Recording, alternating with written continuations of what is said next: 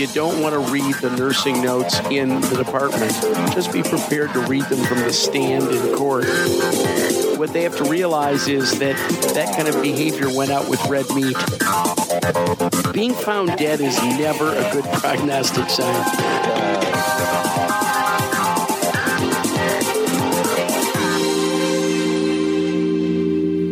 Rick Picotta, Greg Henry coming to you for Risk Management Monthly. We're broadcasting from the 2015 ACEP course, and we have a guest. Our guest is Terry Borchers. Terry, welcome aboard. Thank you, Rick. Yeah, Terry is big. He's got a booth here at the ACEP 2015. So tell us, how is the traffic through the booth? You doing well over there, guy? Well, the traffic's great. The show's great. I don't think we'd ever miss it again. But I tend to circulate and get around, see all the people that I already know, and make some new acquaintances. Yeah. It's been great. Just in case there's anybody on this listenership who doesn't realize that this is a ultimate good old boys club where people know everybody. It really is that way in the risk management medical legal business. Terry and I were just going through a few blasts from the past names, and everybody knows the same scoundrels. I promise you that. That's true.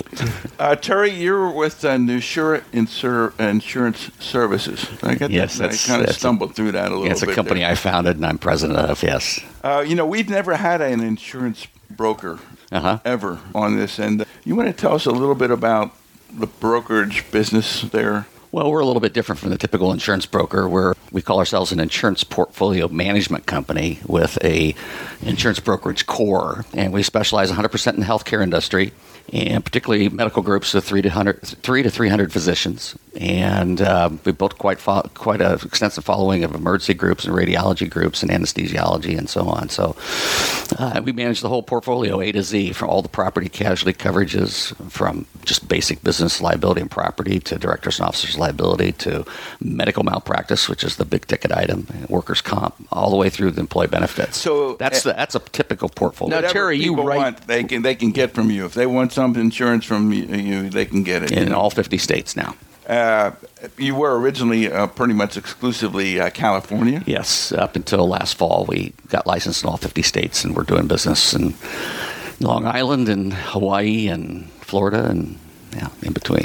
Now, that means you deliver a product which is in some other way certified by the state. You don't actually own the insurance company. We could if we wanted to, but there's it's a very soft market today. There's a lot of carriers that will write medical professional liability for doctors, and it's a matter of picking and choosing the best of the best for the particular type of specialty that's that we're working on, and what their particular pluses and minuses are from a law standpoint and underwriting standpoint. Can you bring customers to pretty much most companies, or most that make sense? We have 10 criteria, and at any point in time, there's probably 50 to 60 companies that'll write medical professional, and we tier them. The tier A, tier 1 are ones that are long-term partners that will stick with you through thick and thin, and but deliver a great product, the best product in the market for the specialty, great pricing, great services. And then there's the tier 2, which are opportunists, bottom fishers that like to see that they can make a profit quickly. And if things turn, if the loss experience turns south, they're gone. And then there's tier 3, which we stay away from. Companies we stay away from. There's been a substantial change in the incidence of malpractice. It's apparently going down substantially, and a number of states have significantly changed the rules for suing doctors and made it much harder to sue doctors. That would seem that it would drive the price of insurance down. Is there a substantial gap, however, between what is being charged for insurance versus the decrease in these premiums, which would allow the insurance companies to kind of edge up their profits, or is it still kind of lean and mean in terms of how people sell their insurance, price their insurance? Well, I think frequency has gone down, but severity, we're starting to see substantially increased severity. And that's not in all states. I'm talking about primarily California. I had heard similarly. Anything about PAs and NPs? Yes, I think the perception amongst most doctors is that the PAs coming in and the nurse practitioners are coming in either fresh out of school or from primary care or some other specialty, and they don't have the skill set, they don't have the knowledge, and high risk in a lot of cases, high risk. I gave a talk today on exactly that question, and I said, here are the 10 questions you better be able to answer within your group before the lawyer from the other side sits down with you. And then I asked around the room, who here has a program to advance these people, to make sure it's recorded somewhere that they've been to the credentials committee and been approved for all? If they're going to be a clinician, they should be approved like all the other clinicians. They're not nurses. They're not techs. These are people who are clinical people, and the hospital has a responsibility as well to make sure that these people have been brought along and have been properly approved for what's happening. And I'll tell you, this is a new world for a lot of people. 10 years ago, 15 years ago, we had very few PAs and NPs in emergency medicine. Now, that number has skyrocketed. And I don't see that trend slowing down anywhere in the near future. Do you? No, I don't. No. You know, you hear repetitively that about 30% of the patients seen in big groups are seen by PAs and NPs, which is a huge percentage. And I guess one of the issues has been 30 years ago, we said you can't work in an emergency department unless you become board certified. Now you're allowed to work in an emergency department and see patients, quote, under supervision of varying degrees with the primary care training of a NP or a PA. There's no kind of additional training, specialty work, etc. And so all of the groups are going to say that they provide some training for their folks, but it's really difficult because it can't be done very quickly.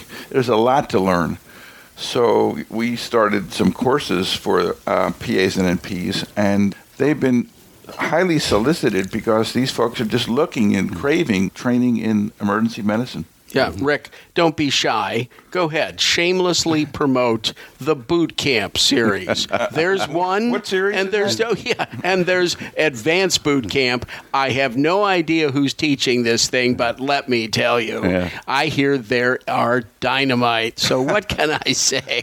All right, we got it. The thing I could add to that is we're probably pretty rare from a standpoint of our type of business in that we've got a executive vice president and chief medical officer, and Rick, Greg, is Paul Kivala. Right. And we were fortunate to have some really smart doctors and NPs and PAs in our customer client base. And Paul feels the challenge with the APPs is as much the doctors knowing how to manage them and set a boundary around each one as to terms of what they're competent to do and not get into trouble. And each NP and each APP has a different skill level and a different knowledge level, and I don't think the insurance companies aren't aware of it. Well, I'll tell you who is becoming aware of it, though, is the plaintiff's bar. They'll ask questions like, so you supervised their first 100 chest pain cases? You supervised their febrile child cases, at least till you felt comfortable and you signed off on their performance. And the number of groups around the country that's doing that is incredibly small. And as you pointed out, somebody may come from a 5-year background of doing urgent care and emergency medicine. That's fine. Maybe they just got out of PA school last week. What kind of leeway do you give them? I think we're looking for some rational criteria that says this is how we advance people just for the protection of the public. Absolutely. We ought to be doing something reasonable. Although I don't think something that formal is very, very, very common at all, where you say, okay, I've checked them out on X many of these and those kinds of things. I think people prefer to leave it loosey-goosey. And in the province of leaving it loosey-goosey, there's the opportunity to say, well, actually, I only did 2 of these things. So we're kind of sensitive to this. The only people who benefit from leaving it loosey-goosey are plaintiffs' counsels and those people who are running businesses which are not ethically run.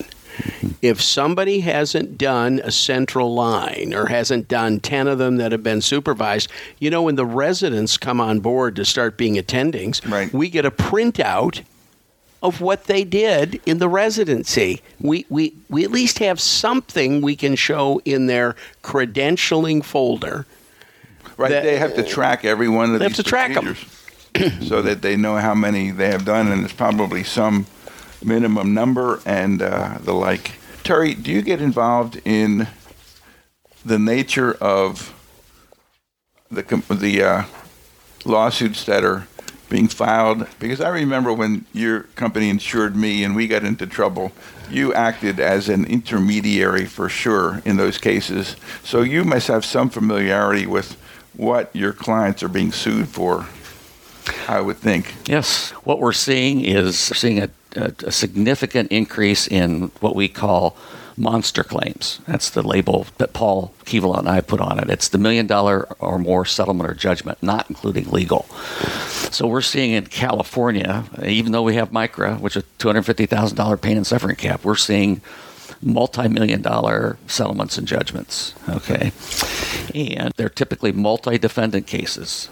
The entity, a doctor or two, or an NP or a PA, if they've touched the patient, they'll get named in the suit. And I can cite, we've just done a poll of our big claims over the last 15 years that have been $20 million claims or more in the last 15 years on about 20 million visits. So that's one big claim for every million visits, $1 million or more claim for every. It used to be about 1.5 million claims, visits per $1 million claim, but now it's down to about 1 million. Well, visits per $1 million claim. I caught Paul in the hallway, and he had mentioned that multiple people could be named in these, but it would seem that the PA and the doctor and the group are all going to be insured by the same entity. It's not. Is it really the same as 3 claims, or is it just one? Well, I think what Rick's asking is how many sets of limits what am I are asking? up? How many sets of limits appear on the claim? Because the way when I was doing it, if there were 2 docs involved, there were 2 sets of limits.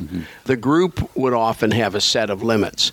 Now, if there's a PA who is theoretically being supervised because they used a doctor's name and provider number to bill on that case, do you require that there be 2 sets of limits if 2 providers are involved? Well, the companies we use provide individual limits. So if the limits are 1 million, 3 million, 1 million per claim, 3 million annual aggregate, there's a separate limit for the entity, for each doctor, for each NP, and each PA. That's very unique in the market. So if you've got a doctor, the entity, and a PA, that's $3 million of limits that are available. And that's before we get into the hospitals. So there's money. The groups have to be careful that they're not buying coverage with a single medical event limit. That means if you have one patient and multiple defendants, they cap it at $1 million. Yeah. Some of these companies do. I want to stop for just a second. Our listeners should hear that again, that you don't understand what you're buying till you've read the declaration page of the policy. Right. Did you buy $1 million of coverage? Did you buy $3 million? Because when you have to go in there to negotiate, first of all, plaintiff is going to find out how many sets of limits you've got as soon as he asks for a set of interrogatories. That'll come up. But you at least ought to know what you're playing with and your chances of going excess verdicts of the insurance claim. I certainly had several people I dealt with that were driven into bankruptcy by going in excess of the insurance claim. And I think that this is a point that we're really making to the listeners here. Look and see what it says. We find it's easiest to explain if you come up with half a dozen actual claim scenarios. How many dollars or limits are available? Right. But we found that the hospitals are starting to refuse to be the deep pocket anymore. I think Dignity Health was the first one in California. Out of Methodist Hospital in Sacramento, there was a large claim, a little infant sat in the waiting room for 5 hours, ended up being transferred to Stanford, and ended up having her both hands and both feet amputated.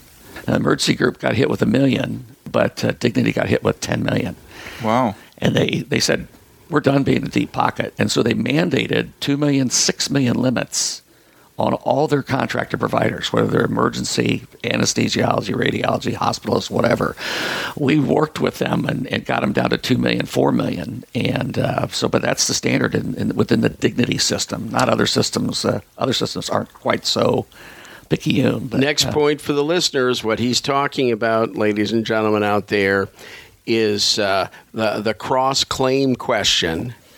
And can they go back after you, the hospital, for its losses if someone finds that the individual physician was liable and the PA was liable, but no hospital personnel were liable?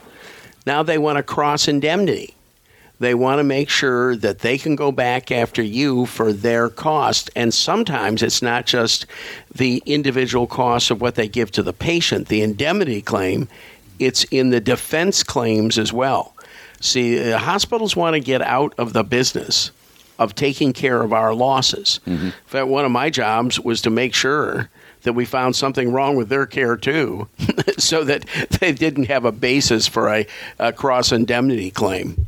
I caught Paul in the hallway yesterday afternoon, and he was just coming into the elevator, and I just kind of inappropriately started asking him all these questions. But he did mention the same thing about monster claims. And you have a handout here that talks about $5.2 million verdict against a PA, an emergency physician. And Paul was talking about something what appeared to be relatively simple, like a knee injury, which turned out to be this $5.2 million claim. Yeah. Well, the PA thought it was a sprained knee, and it was actually a dislocated knee. Details.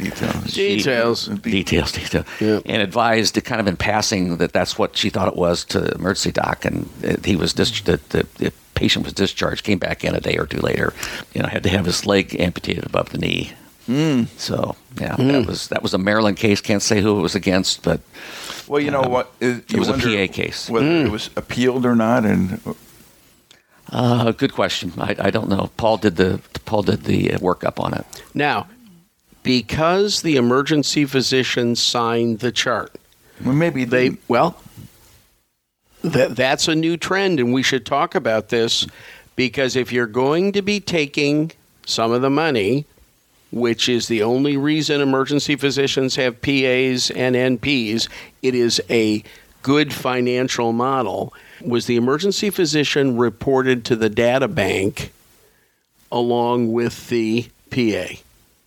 Do you know? I do not, but Paul probably does. Yeah. See, I think our doctors have lots of questions, and I can't tell you how much anger there is out there as I sit and read the deps and advise. I prep a lot of people before they go to deposition, and we trying to keep them from going at each other, because you never saw a case turn to crap like when a PA says, well, that doctor never comes in and sees my cases. I've had them say that. I've had them say, this doctor, well, he never takes the time. Yeah, he may say he's seen the case, but he's never touched them. Ooh, devastating. Devastating. And I think that, I shouldn't laugh. And I've seen doctors turn right around and say, they never brought that low back pain in for me to see or alerted me as to what was in the department, and now I'm being sued because of a perilumbrical abscess. I mean, and they get very indignant in deposition. Doctors don't take criticism well, and if they can dump it on somebody else, that's why all these questions about the scenarios, who gets sued, who gets reported to the data bank, how much money's there up on the case. I think we've got a new level of complexity here, particularly when a physician's federal provider number is used to bill. Well, I agree. It's kind of interesting that we have reviewed some cases where the PA says one thing, doctor says the other. And so now you have two of the defendants are pointing the finger at each other kind of thing, and I think you probably want nothing. This is called a cha-ching case because all the plaintiff's counsel has to do is sit back, cha-ching, and add a zero, and threaten to play both those tapes at trial. It is. I've never seen anything push towards settlement faster than two health professionals going after each other. And a lot of these docs, I'll tell you, the biggest problem I'm seeing right now is they say they were a part because they signed their name and then in deposition say, well, I really had nothing to do with that case. Well, there's something fundamentally wrong here. You either did or you didn't. I don't have any cases where if the doc goes into the room, we can tell, and the PA dictates the note, Dr. So-and-so in to see the patient. Real simple. Not a problem. Also, there's a problem with settlement of dispute. If the doc says it's this and the PA says it's that, there's two clinicians. How do they decide who settles that case? Who gets the top billing and is the top dog? Do you find that PAs or NPs ever seek out their own individual insurance? Because nurses have done that. They would get their own policy independent of the hospital because they had, I don't know whether it was inordinate fear or not, but they wanted to make sure that they were going to be covered. They wanted to protect their license, and their insurance costs were very low.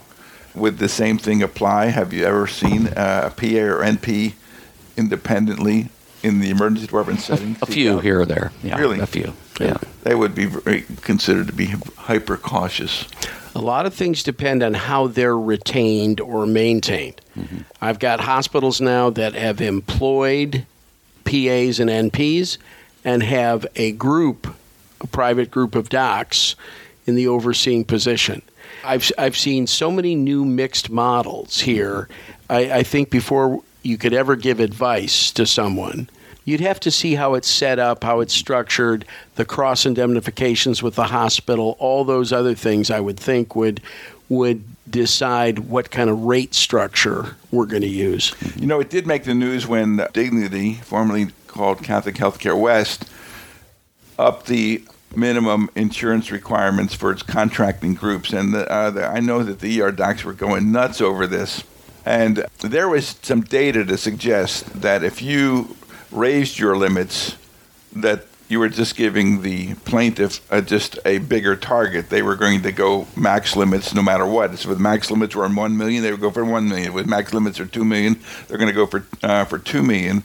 And Michael Frank, who we've talked to a number of times, takes the position, I don't know whether, how many people would agree with that most of the insurance companies are not going to go after your house and your personal assets. They're going to stop at the upper limits. I think that it's very individual. One exception I'm aware of. Yeah, absolutely. There's been some exceptions. So Mike is usually right guy, and I think it is more work for a plaintiff to go after your private asset. It's work. But you know what? If they haven't got much else to do that day, why not do it? Are you referring to Orange County, California? Yes. Yeah. Uh-huh. They became a client after that $11.6 million jury verdict. Yeah. And we helped them through that, but they went through HALL and very difficult. But they ended up on you probably know the whole backstory. But we do. Some of it they're not allowed to disclose, but it was generically a case that went bad, and the lawyer went after them all personally because there was an allegation that they did not keep their corporate documents in order, and they had their annual minutes. And that's true. That's true. They pierced the corporate veil. Partnership of professional corporations, and they didn't dot the I's and cross the T's, and in terms of their annual meeting and I minutes. Think the lesson to be learned in this one is so straightforward that you've got to pay that $1,000 a year for those guys to come up with these minutes of the meeting that you never had and all of those kinds of things, so that the paperwork is in order. Paperwork needs to be good. case where the partners had to pull $3.3 million out of their personal pockets. Yes, we understand that. And it was right. They didn't dot the I's and cross the T's on, they signed contracts in the wrong, I think they under the wrong ultimately authority. came out of that where they sued their insurance company or their lawyers. Somebody got sued, and these guys got money back. But it's not something that any of you want to go through. That's for sure. Make sure your paperwork is in order. Terry, we don't want to take up all of your time here. We are going to include in our handout with this tape a way so people can get a hold of you for further questions and reference as to what's going on. Mm-hmm. But Rick and I would both like to thank you very much for being here today. And listen, the standard commission is not required. I got it. No. Well, thanks for having me on. We really appreciate your coming on and enlightening us about the world of being an insurance service provider. Mm-hmm. Not a provider. You did I get that right? Yeah, that's close enough. Okay. For providing insurances, the broad range of insurance products. There you go. Yeah, I got it. Okay. You need a job, Greg. Yeah. Translating for me. Terry, what else are you seeing out there? Well, we're seeing multi-specialties named in these suits, particularly radiology. Oh, good. The big ones are involving emergency and radiology. We've had a spate of them. That one down in Orange County was a $5.3 million, well, $11.6 million involved radiology and the emergency group. We had one out in Ventura County. It was $1.6 million against the emergency group, and $1.9 million against the emergency group, another $1.6 million against the radiology group. So how do these radiologists and emergency physicians get in this mess? That was a progressing stroke. The emergency physician apparently ordered the wrong test or image or whatever from the radiologist. The radiologist doesn't catch it, but they got dinged because of not catching this migrating or progressing stroke. That's a lot of money. Yeah. Then we had one down in Northridge. Had two of them, same group, very close together. One was $3.5 million settlement.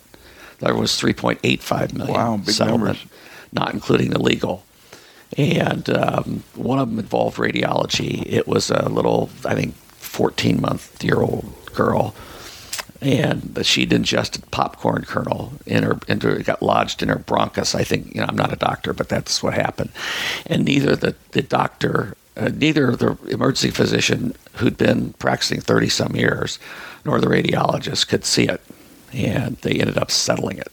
And $3.5 million. I think the radiologist was an additional $3.5 million. Ooh. But Paul and I met with the group leader on those. That was the Dignity Health.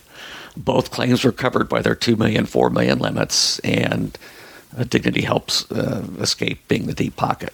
I'm sure they're glad they upped their limits. And the contracting groups, they can bitch all they want. The fact is that the hospitals have the power. If you don't want it, they'll find somebody else. There's another group right at the doorway there who, yes, 2-4, that's fine, we'll take it. Along with upping the limits, I think they changed their name to Indignity Health. Now be careful. That's all be right. careful. Yeah.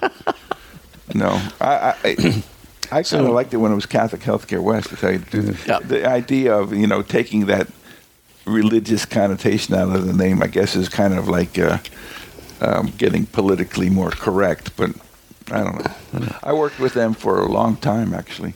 Yeah, I was a dignity for Catholic Health West site when you were a client of ours. Yeah. Yes, I was. Yes, sir. And we did have a couple of times when we called you, but I don't think we exchanged any dollar through our relationship, which was, I think, pretty good. Got any other points there that we need to hit? Well, I think I see your yellow pad here. Those two cases in L.A. County that I just mentioned, Paul and I met with the lead doctor of the group, along with Eugenie Shea, who's our favorite company underwriter, and got the medical records and looked at the medical records and realized that these big claims, you got to get to them. You got to get a doctor's eyes on them at the event stage when the trail's still warm. A strategic thinker like Paul. Paul looked at those two cases. He says, I could have defended the popcorn case. I could have impeached the expert witness. And that should have, if that went to trial, that should have been one. And the other one should have, instead of $3.5 million, should have settled for no more than $2 million. Well, the implication there is that the experts on one side or other are not up to snuff. No, I just think it gets in the insurance company assembly line and moves along. And these are not doctors that are managing the claims, and they get a year or 2 years into it, and it's too late. It's too late. You got to find out if there's been a medical error really early on. Well, I guess that's one of the reasons we're told all the time, if you suspect something is going badly, that you call somebody. This is a kind of like, they'll connect you to an attorney. It'll be attorney-client privilege. You can, what happened right away, rather than waiting for the summons and complaint. Right, because the patients don't have to wait. They just watch daytime TV. Yeah. And every 8 minutes, there's a phone number. So just an example, one of the services, we've got a whole package of risk reduction services coming out, and one of them is early intervention, or kind of an emergency intervention at the event stage, where we get a doctor's eyes on that event, and to find out if the medical, if we've got a medical error where they met the standard of care, it's defensible or not. Do you advise your clients that you want to call from them whenever they're concerned about a potential problem? Absolutely. But we're going to formalize this into a service after the first of the year. And I would think that somehow a lawyer would have to get involved in this through the insurance company to keep this. There's a privileged relationship. But do they have a privileged relationship with you where would they tell you it cannot be discovered? Or? Well, we have our own law firm, so one way or another, the relationship will be privileged. Okay. Yeah, so cool. We're kind of unusual in that regard, too. Anything else on the yellow pad here? No, I think those are the major trends we're seeing. Yeah. Well, thanks very much. Thank you. Again, our first insurance service provider talking to us it's been great. About what the business aspects are like this, because we've all bought insurance. Yeah, we certainly have. But there's a lot more to know about it. In honor of being our first insurance services provider, I'm checking to make sure my wallet's still here. And yes, it is. So another first here good, on Risk Management Monthly. Good yes, risk exactly. management. All right. Thank you very much. Thanks, Greg. Rick, we're lucky again. I don't know how this can happen, but we have one of the famous MD-JDs, FACEP, BFD. Ninja. What? You forgot Ninja. Oh, yeah, and Ninja, who's been on the show with us before. Jennifer. Now, Jennifer, if I get your hyphenated last name wrong, you will correct me. Now, is it L'Homme Dieu? Close enough? It's perfect. Oh, Rick, did you hear that? Thanks a lot. I would expect you to speak French as well, so yeah, I'm not surprised. I wanted obviously no parts of that introduction, so... all right, I noticed that. Anyway, Jennifer has been with us before. She's very interested in emergency medicine, medical legal. She's been on the Med Legal Committee of ACEP and is interested in all things suit prone in emergency medicine. Jennifer, thanks for coming. We appreciate it. You have to also acknowledge that she's a lawyer. You just kind of assume that, I said MD, JD, FACEP, BFD. Okay, we'll edit that out. Yeah. Okay. Perfect. Hey, listen, you have a pretty interesting background about what you've done in the past. I mean, you've got a litany of prior jobs that I'd like to hear about. Besides that job in Singapore. Go ahead. No, really. Yeah. I mean... you weren't supposed to tell about that. Okay. That's how we met, actually. That's how we met. So, go through this litany of what you started to do from high school on, it'll be acceptable. Oh, this is a long story. I'm not sure you want this one. We don't want too long. No, yeah. Oh, boy. I've been in the Naval Reserve as a medic. I've been an Army JAG officer. I was a medical malpractice defense attorney for a large Army teaching hospital. I've been a police officer. I have been a Chinese food delivery person, ski patrol, mountain rescue. I've done a lot of things. Let's just say we're not worthy and move on, because we could spend the whole thing with that. All I can say is, officer, I will put up no resistance. Clamp on the cuffs. Hey, listen, you practice in Seattle or thereabouts? I do, in Tacoma, actually. Oh, Tacoma. Okay. And you just mentioned that you lived in Gig Harbor, because I had known a bunch of people who had lived in Gig Harbor. It's kind of like it's the Beverly Hills of Tacoma, more or less. Right. We're just outside Gig Harbor, where a lot of the cookhouses are. Here's the modification. The modification, right? Okay. Well, I don't want to say Beverly Hills. Okay. Right. That's okay. Well, yeah, you actually live in East L.A., but I can see Beverly Hills Exactly. from my house. That's about right. Right, exactly. right. So listen, all right, you down guys to were business. You guys were at the council meeting. I wasn't, fortunately, but you guys were. And there were some medical legal type things that came up. Would you please alert us to what happened there? Well, there is a process in ASAP, and we've talked about it many times, about how you go after expert witnesses who are members of ASAP. How, if you believe they have given egregious, in the true Greek sense of that word, here we go. which means apart from the herd. That's what egregious means in Greek. And if we feel that's the case, we have a process to investigate that testimony. The ethics committee can then recommend to the board various sanctions that go all the way from don't do that again, an official letter of censure, or in one case, they not only sent a letter of censure, but they kicked the physician out of ASAP. So I think that that's the process that takes care of members in the college. But the resolution that's going to the board deals with people who are not in the college. What do we do to people who are practicing emergency medicine but not members of ASAP? Also, what do we do if someone is a cardiologist, a neurologist, a this or that, and they're claiming to know the standard of care for emergency physicians? What are we going to do about that? So the resolution, Jennifer, I'll let you speak to the resolution. What did we send to the board? So the resolution that we revised and ended up sending to the board basically just says that we have decided that we would like to go after people who testify against our members, or I think really even against, I think it would change the rule so that we could even go to bat against someone who testifies against any emergency physician, regardless of whether or not they are an ASAP member. I think it would change it that way as well. Yes. But what it says is that we would like to be able to review these cases and review the testimony under our ethics process and determine whether or not this rises to the level of egregious testimony. And if it does, we want some process to try to stop it. And the way we would do that is we would send a letter to that person's professional society or to the licensing board in their state or to the defense bar so that this could be a searchable document so that essentially we could cut the person who is testifying egregiously off at the knees in at least future cases. I think the general counsel of the college weighed in on this issue.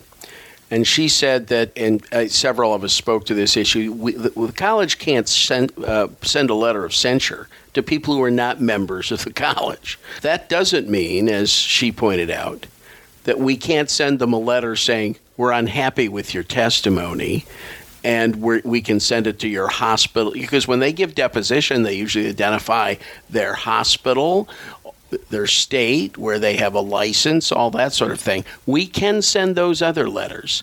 Now, I'm sure everybody's asking, well, why? What's the problem? You need to be a little cautious.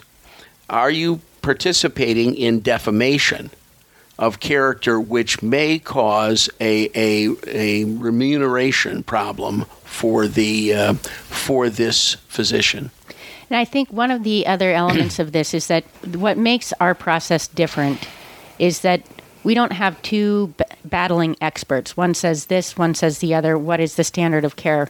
When this comes before the ethics committee, you have a subset of leader emergency physicians who have been practicing emergency medicine for many years, and they collectively are looking at this case and deciding what was the standard of care and whether or not the testimony was egregious. And so it carries much more weight, I think.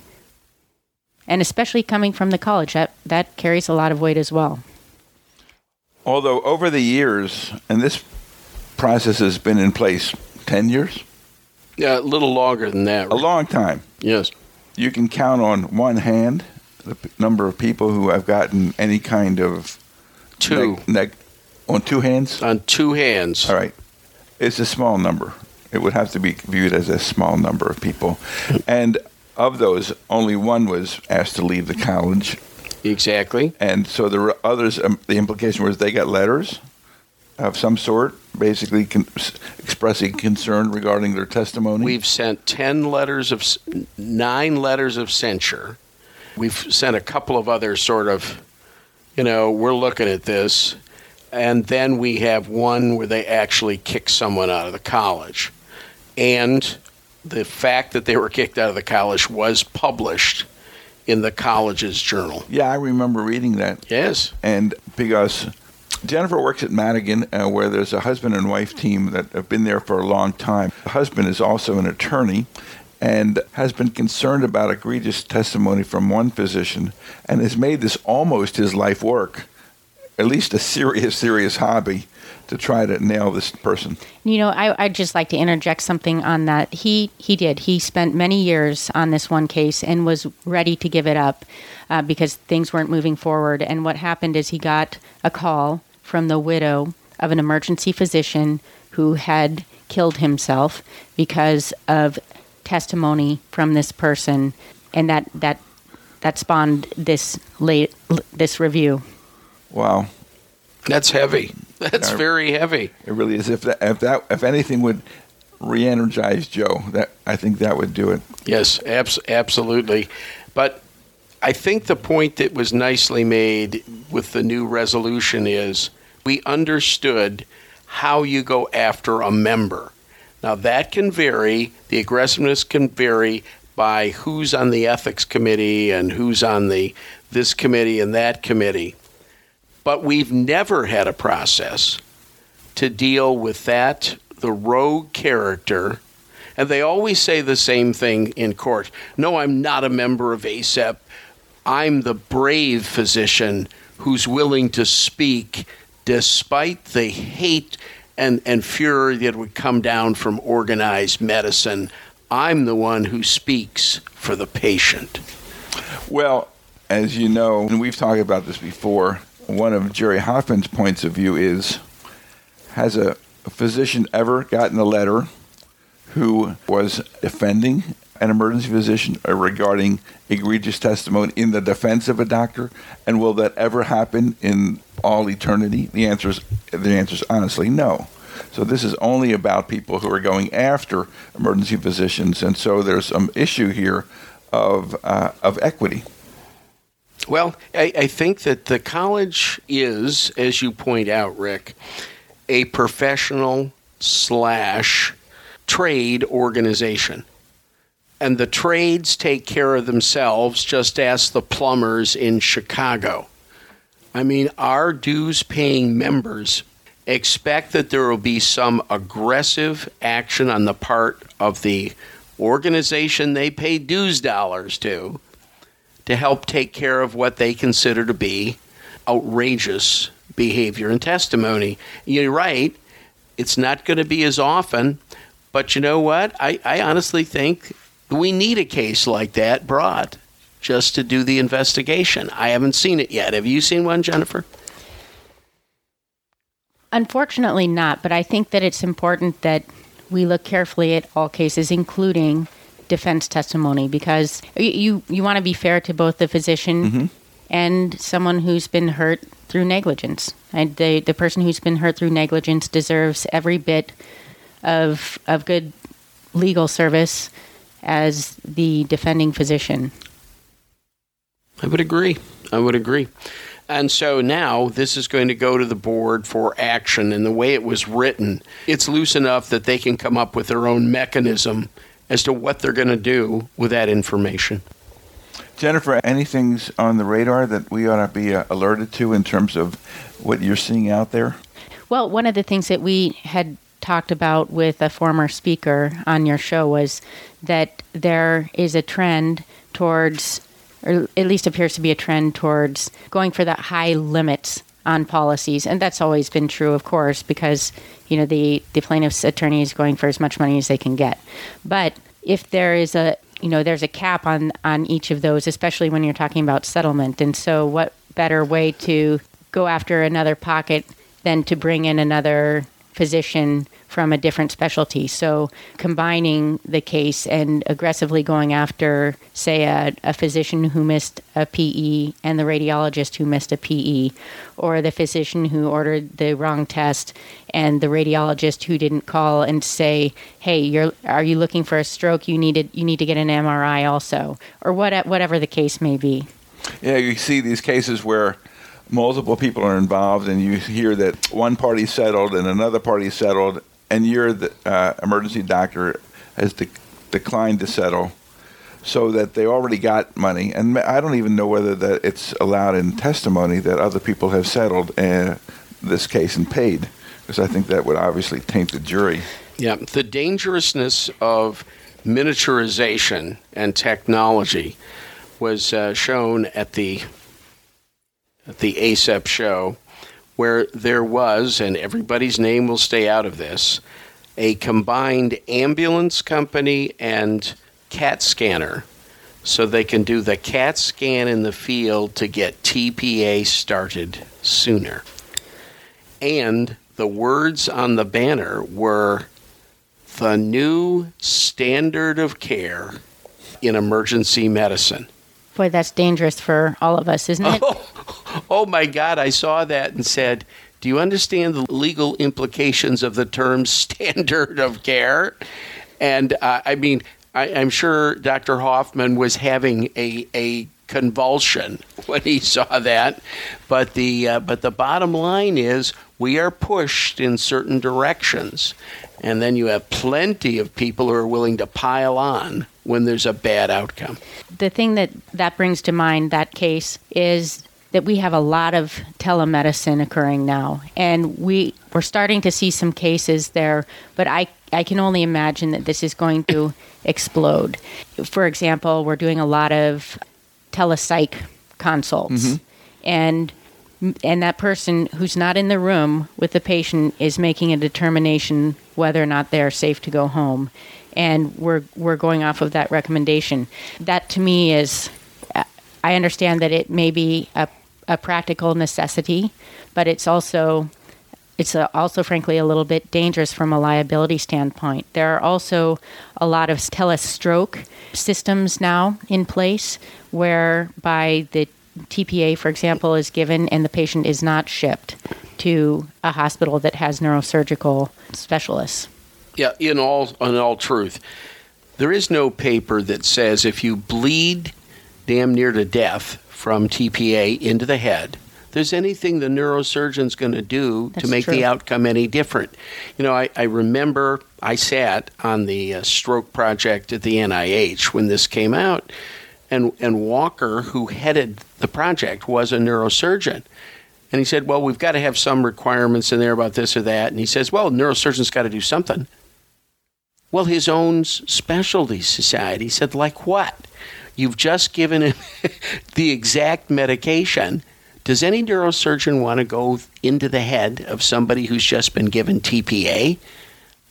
I can't picture it. I don't know what they bring to the table. If you do bleed, pretty much we're going to have to see how you do. Supportive care only, and see how you come out of it. Now, no one's published a paper that I'm aware of, and Rick, you're the papers guy, where somebody has bleeds into the head from TPA that have been resurrected by neurosurgery. Never heard of it. You're right. Yeah, so some of the testimony that's given is unbelievable. I hear people all the time giving discussion about even giving TPA for strokes in the posterior fossa. There is no paper. There is no positive paper that included posterior fossa strokes. There's only 2 papers, and the NINS trial, data now 21 years old, 22 years old, and ECAS-3, and they both excluded non-sighted posterior fossa strokes. They excluded a lot of things, including patients over 80. Yes. Well, of course. And the other problem with this is, as soon as you've now decided that it's good for this one, you get something which the military is familiar with called mission creep. This is all we're going to do is this. And you know what? All of a sudden people say, well, why don't we give it for this too? No data. Getting back to the telemedicine thing, it's going to take off. People can call for $40 and speak to one of 1,400 specialists who signed on to the project that was started by Dr. Phil and Google. Forget the name of it. It's been estimated that 1 million people will be involved in have a telemedicine transaction in the current year, so that the idea of not getting into trouble is kind of surprising, because the last I heard, you need to do a history and a physical in most of these kind of conditions. Certainly not psych, but I mean, if somebody's complaining about a cough or a belly pain or something like that, that you cannot do a physical on telemedicine, the last I heard. You can look at them, right, and you can look at the belly, but I guess you could say, have the patient touch the belly in the right upper quadrant, right underneath the ribs. Does that hurt you now when you do that? Yeah, I mean, it's like, I don't know. For all our listeners, we're differentiating from those teleservices which support smaller ERs, medical people calling in to get an opinion from the University of Iowa or something like that, from people who just call up, watching it on TV at night, where you've got some distinguished-looking doctor who says, does your doctor really listen to you? Our phone lines are open. Here's the number to call. We have compassionate people who care. That's about right, isn't it, Rick? Well, yeah, I think that there are lots of examples of people using telemedicine. So far, most of the people use telemedicine are mothers with children. Right. Generally because the kid is sick in some way and they'd like some reassurance or they'd like some advice. And frankly, without examining the kid, it's kind of hard to give reassurance. But the law of averages said there's nothing wrong with that kid 99.9% of the time if it's gotten its immunizations. So you're going to get away with it, not because you're smart, but because you're lucky. The other thing is that there are doctors out there who are practicing telemedicine across state lines into states in which they are not licensed. Oh, yeah. Well, we talked, I think, last time about this move to have licenses, except your behavior is aggregated so that if you can talk to people in other states, but if you talk to them in other states, you are bound by the rules of that state. And so I forget the name of what that's called, but there's more and more states now trying to come together, and it's actually being instigated by the state's medical licensing boards because they don't want the feds to have a national license. So they want to maintain their own ability to license doctors. Yeah, I think as of January 1st, there'll be 13 states, and it's mostly in the West, where they will essentially honor the license of another state for certain kinds of activities. And you can picture this as more and more of this electronic examination goes forward. What's the difference whether you're a doctor in Indiana or in Kentucky? And there's going to be tremendous problems down the road. Have they lost their license someplace else? Have they joined this network just so they can still maintain their living? I think there are a lot of problems here that have not been dealt with yet, but stay tuned because it is going in a direction. All new ideas have two things. They have velocity and direction. The direction here is in shared licensure, and the velocity of this has moved on to 5 years ago. You wouldn't have found it, and now 13 states are going together. So one of the other things that's true is that some of the telemedicine companies are actually quite responsible. And what they're doing is they're selling their program to physicians in, say, family practice who have established relationships with patients. And it's a way to communicate with the patients after hours, keep them out of the emergency department, keep them out of urgent cares. And that seems reasonable to me. But what we're talking about is no prior patient relationship, no physical exam, and practicing medicine that way. And frankly, I think it's dangerous, and I think that we'll see a lot of cases in this area in the future. By the way, what is the standard of care for telemedicine? It's going to be viewed as a different specialty, and what we do is not going to be the same as what we do in an emergency department. Yeah, some of the discussions have said, well, the standard of care obviously has to be adjusted because of the limitations associated with telemedicine. Mm-hmm. Maybe you don't need to do a physical examination. Maybe, I don't know how that's going to go. But you know, Rick, how many times have you been in the emergency department when you're doing a review of systems and the patient is saying, no belly pain, whatever the case may be. You get to the physical exam and they have pretty exquisite right lower quadrant tenderness or whatever your finding is that was negative on review of systems that you would have missed. And honestly, if you're practicing medicine that way without having hands on the patient, I think that you could potentially miss a lot of things. Patients deny a lot of things. They're not thinking the way that you're thinking. It's not necessarily their fault. But to practice medicine in this way is, and to say that we would have a different standard of care, I think is not a good trend. No, I think there's a need. I can envision the Telemedicine Association, in its own interest, trying to set up a separate set of, or modify the requirements to do a physical exam, because they're not doing a physical exam. I say that they're not really looking in a kid's ear who mom says, for all you know, they might say, well, if a kid's complaining about his ear or seems to be having an ear problem or touching their ear or tugging their ear, well, we'll prescribe the amoxicillin.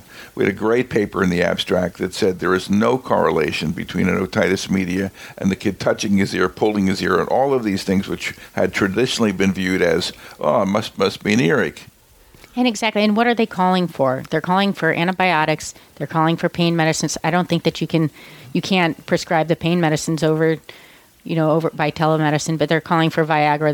They're calling for antibiotics. Those are kind of the things that they're looking for. Well, I always love it when I have this rash.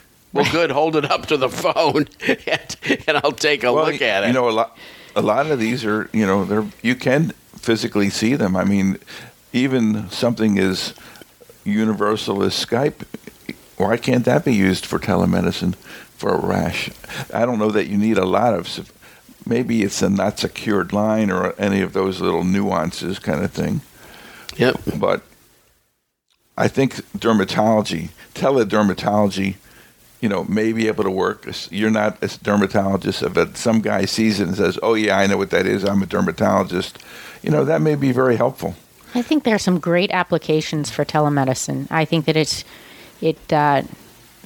as it evolves, I think that we'll see that it can be quite useful. But in the beginning, when people are looking to make a lot of money on a company and they're looking to set these things up, I think it can get out of hand at times.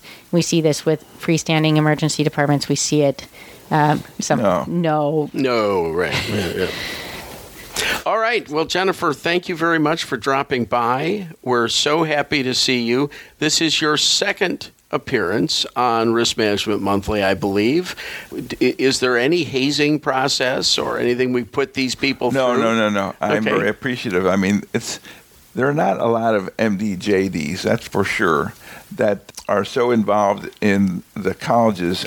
I don't think there are any others, frankly, that are so involved in the colleges process of dealing with these issues, and you're on the committee that looks at these records, and I think that you do us a nice service. I appreciate it. Thank you. Thank you. It's my pleasure. So this is Rick and Greg, and the interviews that you just heard were recorded at the 2015 ACEP meeting in Boston, and I wanted to again thank Terry and Jennifer for participating. We're back in our homes. I'm in Los Angeles. Greg's in Ann Arbor. And we're going to finish up this tape with a number of cases that Greg has. But before we do that, I want to acknowledge it wasn't clear on the recording who was the MDJD that was so diligent in working on the case in which the physician was ultimately expelled from ASIM. That's Joe Littner. So, Joe, congratulations. I know you've worked years on this, and well-deserved. Joe's wife is Maria Hughley, and the two of them are, oddly enough, like to go to our Whistler courses. They go every year, except we haven't had a course in Whistler for a while. So, Greg, you and I are going to be part of the Whistler faculty up there this year, and I hope that our listeners would consider joining us. Well, I hope there's listeners who would love to go to Whistler and actually don't ski like you and I, because we'll just troll the various bars and have a good time in Whistler. But if you expect to see me on the slopes, wrong. It ain't going to happen. No, we see you by the fire, with the hot toddies. So listen, you have a case or two that you wanted to go over? Yes, I have several things I want to go over.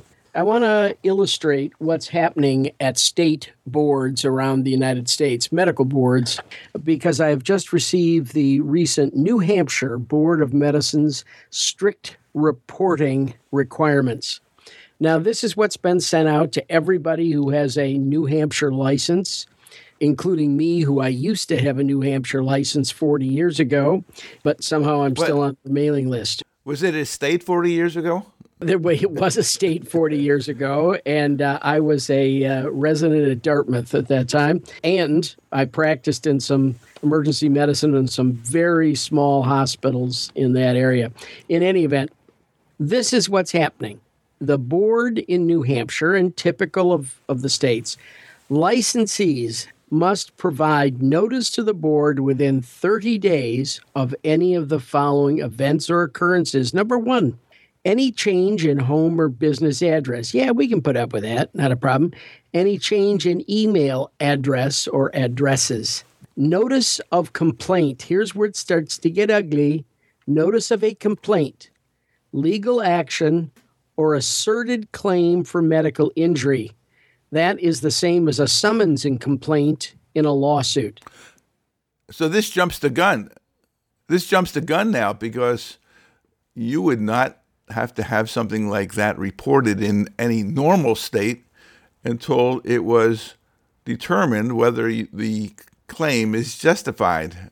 Well, I think the phrase is until there has been a proper adjudication of the claim, i.e., why are we now being presumed guilty when someone is sent in a summons and complaint? I have no idea why, but this is a big issue.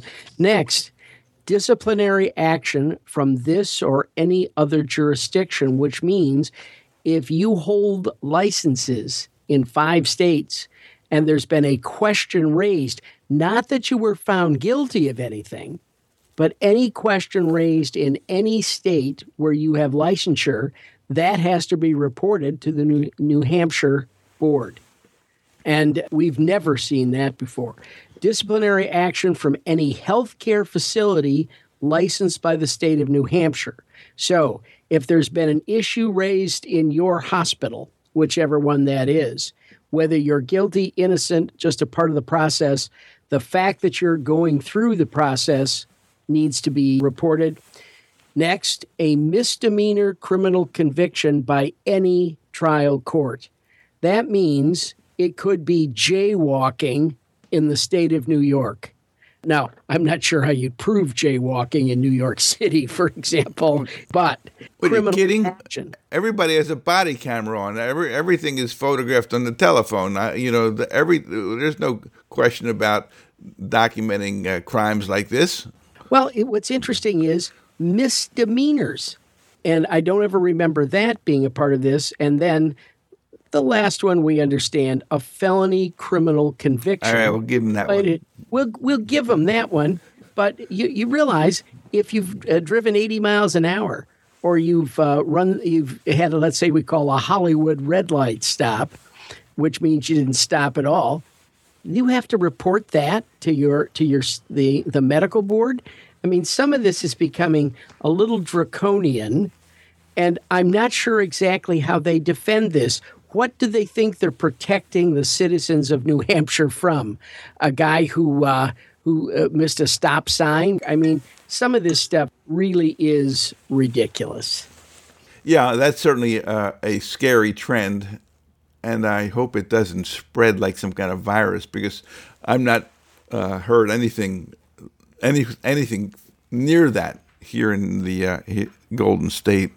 All right. Next is we might as well do some cases. And this week we are actually going to do a couple of cases which have to do with the Veterans Hospital Administration. For all of you who have not been involved with the Veterans Administration, it is, of course, a branch of the federal government. When you practice in a federal hospital, it doesn't matter which state you are licensed in. My license of the state of Michigan allows me to practice in any VA throughout the United States. In any event, the plaintiff had gone to a Veterans Administration hospital in the state of Massachusetts, as a matter of fact, and there was some suspicion of a TIA or evidence of an involving stroke. Baby aspirin was prescribed. The patient suffered a severe, massive stroke, which left him in a locked-in syndrome. For those not familiar with a locked-in syndrome, it is a lesion in the posterior fossa at the level of the sixth cranial nerve, and it moves across that entire area. Now, what that means is you can hear, you can see, sometimes you can feel, you can think, but you can't move anything except your eyes in an up and down position. You are locked in. You are a prisoner of your body. This is sometimes referred to as the Count of Monte Cristo syndrome. For those of you who actually know about the Count of Monte Cristo, the Count didn't have this syndrome. His girlfriend's father did, the Monsieur de Villefort-Nautier, for the cognoscente in our listening audience. But just understand, if I had to give my enemy, my worst enemy, the worst disease I could, I wouldn't give him this one. Here's the bad part. This is rare. We don't know what to do about it. There has never been a paper published that showed that you prevent or improve posterior fossa strokes with either TPA or heparin, both of which were suggested by plaintiffs' experts in this case. And by the way, this was not a jury trial. They opted to go bench, i.e., the decision would be made by the judge. The judge in this case was appalled, but the outcome, I'm appalled at the outcome. I wouldn't want to have this disease, but there was no malpractice here. And he awarded $21.5 million to the family based on this absolutely ludicrous testimony. We even had stroke experts who usually testify against emergency physicians who came in to defend the actions in this case. It is absolutely horrific and testimony, as they say, egregious in nature. Well, the other issue here is the VA, because this person is a veteran, would be responsible for taking care of him and bearing the medical costs. So this $21 million is not to cover health-related kinds of things. It sounds like it's punitive for the family because this poor person's not going to be able to get any value out of this money. I guess it allows them to leave the VA system and receive care independent of that system. It doesn't sound like they should be mandated to receive their ongoing care, and they're probably not very interested in receiving care from the VA after this occurred, even though there was nothing that could have been done to probably avoid it. Well, you know, Rick, I think at some point in time, bad things happen in this, the best of all worlds. You and I we're all going to die, some of us sooner than others. And to actually say, to mouth the words, first of all, I know what to do in these cases, and to have phrases from this that say, we always do this. What do you mean you always do that? How many of these cases can there be? Is there a literature on these cases? Is somebody published a study somewhere that said baby aspirin was not a reasonable thing to do? I mean, this has gone beyond the pale as far as I'm concerned. Well, give us another disappointing case. All right. You get one more. And I love this case for several reasons, because it talks about the hospitals, which, again, this is a veterans hospital. And we have talked on this program about the fact that medical records should not be accessed unless you have some reason, some viable medical reason to do this. So we will take you to a Veterans Affairs hospital somewhere, actually in the state of Texas, but it was not a Texas case. It's a federal case. The plaintiff was a patient at a Veterans Affairs medical center where the defendant, i.e., an employee of the VA hospital, was employed by the hospital's internal police department as a communications operator. The plaintiff maintains that the defendant had a romantic relationship with him and texted him regarding his drug addiction rehab program that he was involved in. Now, wait a minute. He says he never spoke to this woman about any of this. No, she wanted to make comments about, and maybe she wanted to add Viagra to the treatment program. I have no idea. But the point is, the course of true love never did run true. And that's exactly what happened in this case. So they split. Now he sues the VA hospital because she brought up his medical records on the computer, on the screen, and was giving him psychiatric advice and critique about his program. What do you think about that, Rick? Well, I think that's pretty outrageous. You would think that a normal human being would not be as insensitive to communicate something like that to somebody that they're interested in romantically. Like, how's your treatment going? Are you still get the shakes? Yes. Well, I can understand if she'd called up treatment on his impotence or something, but that isn't what this was about. And I think, in most hospitals, here's the difference between the VA system and a hospital like St. Joe's here in Ann Arbor. If you did that at St. Joe's, it's an automatic firing. In the VA, they keep people on forever. I know in Los Angeles, if you were at some place like Cedars-Sinai, and you call up some star's medical record, it's an automatic firing. Zero tolerance.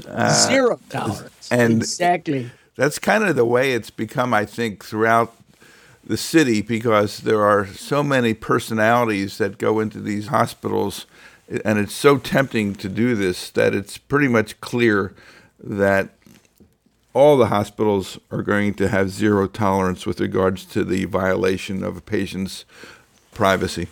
I think that it shouldn't matter if you're a star. Oh, you may be you may be a star in your own mind. You may be a star in your own community. You may be president of the school board. You may be this or that. There ought to be some place left in this world where there is some privacy.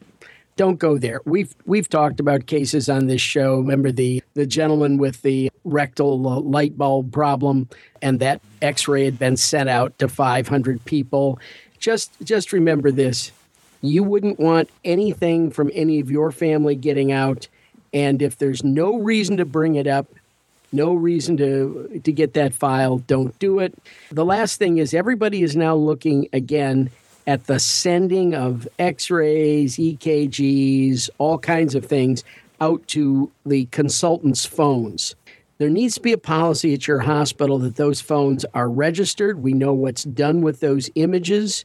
If you need to have a separate phone for your medical business, that probably ought to be done. But our policies and procedures are way behind where the technology is at this point in time. Well, one of the things about the technology that is not way behind is it is extraordinarily easy to identify anybody who has accessed somebody's record, because there's all of these passwords to get in, there's all these timestamps. It is, I think, very, very easy to find out who has been looking at records inappropriately. Yeah, by the way, the suit brought in the Texas case, the love triangle sort of case, had nothing to do with an injury other than emotional distress. Mm-hmm. I'm emotionally distressed because you released my information to my alleged girlfriend at this moment in time. Harm is in the eye of the jury, of the people trying the case. You might say, this is a $5 case. It isn't a $5 case if you're the person who's aggrieved, and who knows, maybe you are now incapacitated and now you're going to suffer from traumatic stress disorder. Those are the actual words in this case, that they suffered traumatic stress disorder because of the anguish of the humiliation. Hey, Greg, we have about 1 minute left, a generous minute at that. So do you want to just get to the core on the wine of the month? Yeah, we're going to get to the core. New area this month, it's the Santa Cruz Mountains, which are within sightline from San Francisco. It is the new area where the sort of the chic small wines are being made. As I pointed out to you once, Rick, I think there's no place left to grow grapes in California. Instead of, fungus between your toes, you must be growing grapes in that state. We've got two wines to talk about. One is the Big Basin Vineyard 2013. It's a Chardonnay Bald Mountain. And again, Santa Cruz Mountains. This is the white, which is well thought of by all the major rating services at this point in time. The next one from the same region, Lexington Wine Company, the 2011 Merlot Gist Ranch Vineyards. And this wine is spectacular. And at $45 a bottle, it is a third or a quarter what they charge, 60 miles north in Sonoma or Napa Valleys. So there you go, Rick. Yeah, a veritable bargain, I'm sure. A veritable bargain. Hey, listen, thanks very much, Greg. Let's sign off here. We'll talk with you next month. Bye for now. Bye-bye.